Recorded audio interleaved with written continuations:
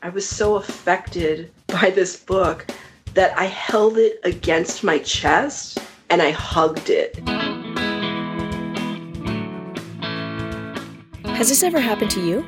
You've read something and you just can't believe what you just read? You have to stop and reread that line because what you have just read was so unexpected, you need a moment to take it in.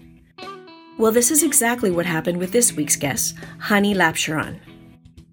I worked in the book industry for about 8 years as a manager for Barnes & Noble, which is one of, if not the largest brick and mortar store in the United States. And so when I heard about your podcast, I just wanted to be a part of it. I was so excited by the premise, and who doesn't want to talk about books all day?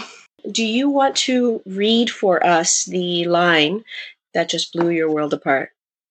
The book is by Maggie Nelson, and it's called Bluets.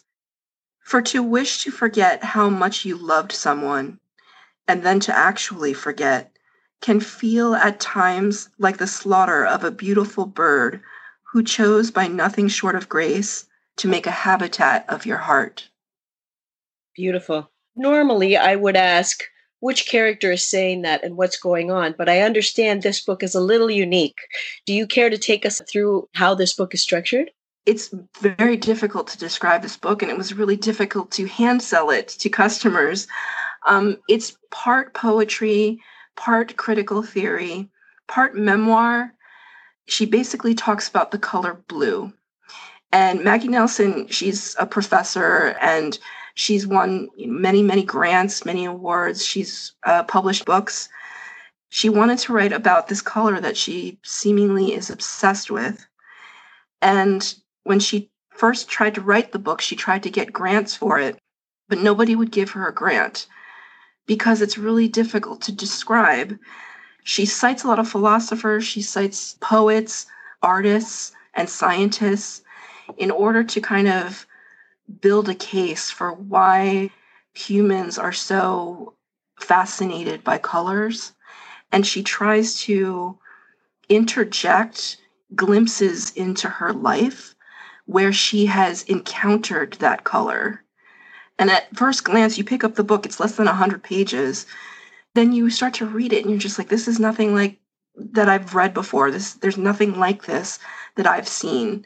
And speaks to me as as an early 40-something trying to, I don't want to say look back on my life, but take stock of what's going on and the experiences that I have that mirror hers.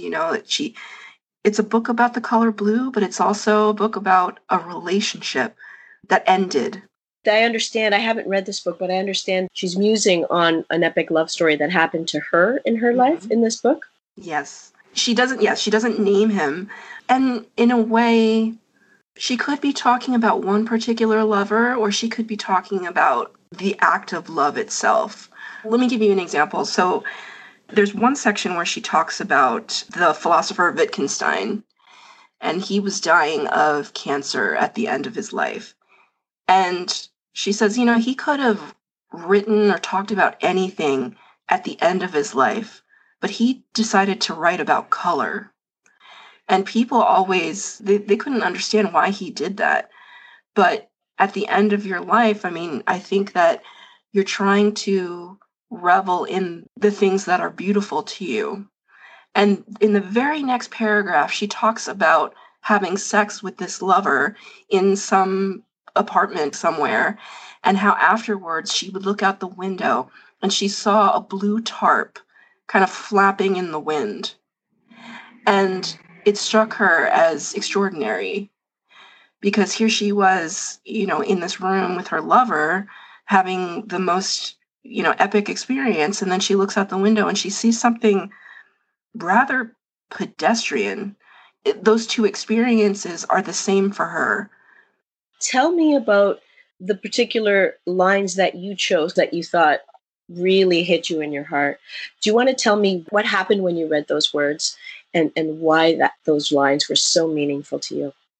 You come at books, you come at art or music or anything at a particular point in your life. And me reading this book 2 years ago and me reading this book yesterday, I'm a different person than I was. And so when I look at this quote, I think about, the relationships that I've had that have succeeded and failed, and how in the moment when you lose somebody that you love, and it doesn't have to be romantic love, it could be just somebody like a family member you lost or something that you loved so dearly, you're filled with this absolute agony and grief, and you kind of fall into this chasm, and you don't know how you're going to get out of it. You kind of wonder if you've wasted your energy, if you've wasted your love, if you have enough love left to love again.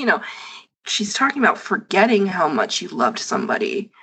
It's almost more devastating because you fall in love again, or you have new friends or whatever it is, and then you think, well, did I just imagine that? And that's what really stuck out to me. It's beautiful in its prose, but it also struck me personally.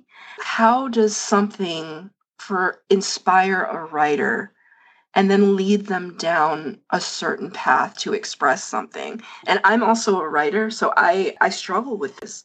And I thought, okay, if I was trying to emulate Maggie Nelson, which I would never try to do, but if I was to try to do it, what would I choose that's so profound to me? And for me, it would be that time of day.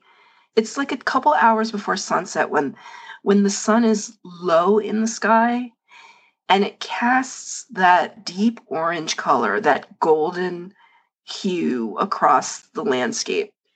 7:00. Yes, for here it's like 6:30.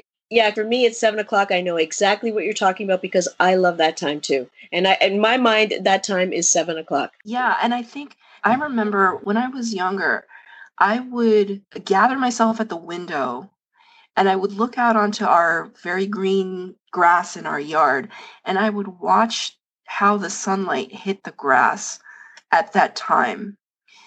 And it was so beautiful to me that it made me incredibly sad. And Mhm. it fills me with absolute melancholy. Like a bittersweet kind of Yes. sadness, yeah. A bittersweetness because it's so beautiful, but it's ending. And what are you writing? What are you working on? Well, I'm writing. I've been working on the same book for, I hate to say it, for over 10 years. I started working in a bookstore because I thought it would inspire me and propel me to finish my book. In fact, it did just the opposite because I thought, oh God, there's so many books out there that I don't have a chance. So basically, I'm thinking, I don't want to give too much No, away, of course, but yeah. it was born out of a personal experience.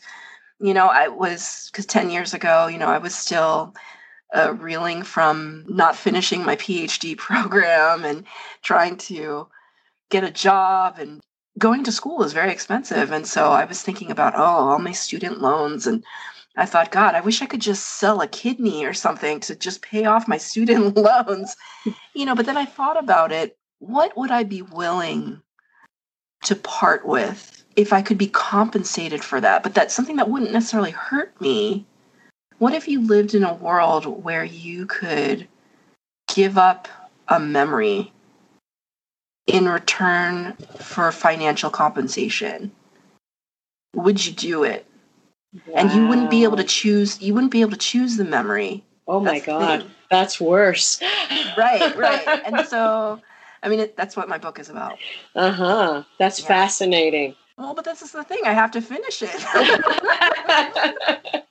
I was going to ask you, what does the color blue mean to you?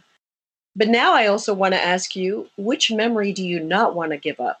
Let's do that first. Which memory would you not want to give up? Just one. This is the thing, though. It's hard, right? Because I know it's hard. You want to say that you want to give up something, a horrible experience. But without that horrible experience, would you still be the person you are without it?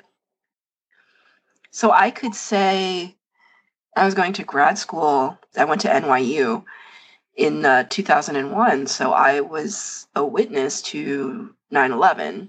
Oh, And wow. yeah, and it's funny because this could tie into your next question about what blue means to me. And just with, the explosion, the terrible explosion.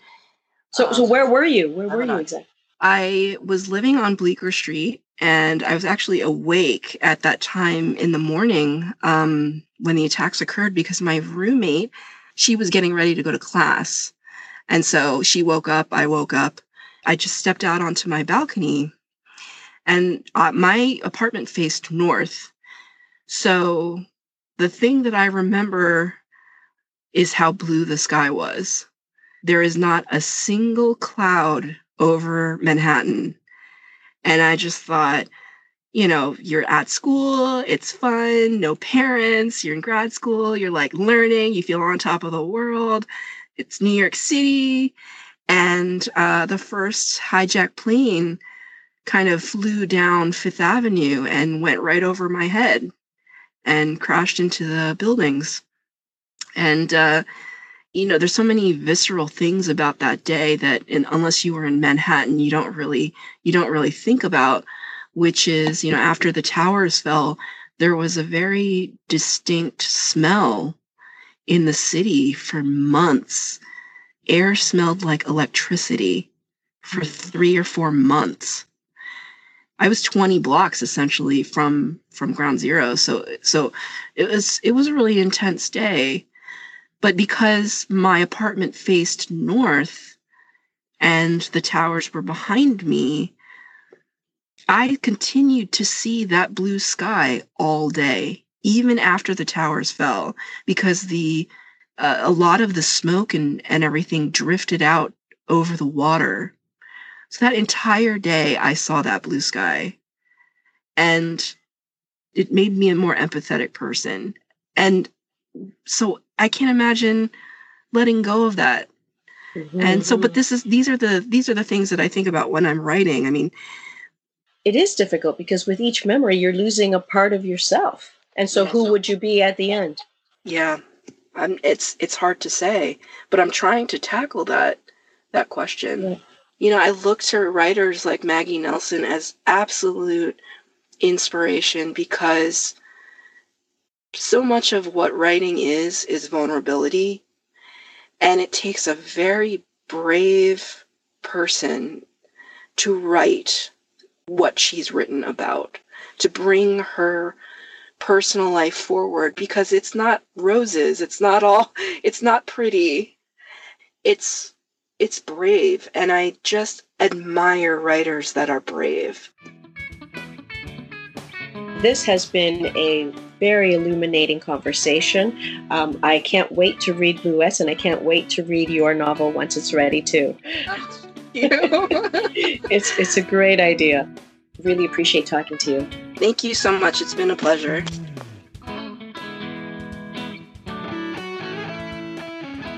That's it for this week on Once Upon a Line podcast. Thanks to Honey Lapcheron. A special thanks to my team, Michelle Long and Natalie Kurtz. And a shout out to my brother Pablo for the amazing guitar riffs. I'm Rosie Fernandez. Until next time, happy reading.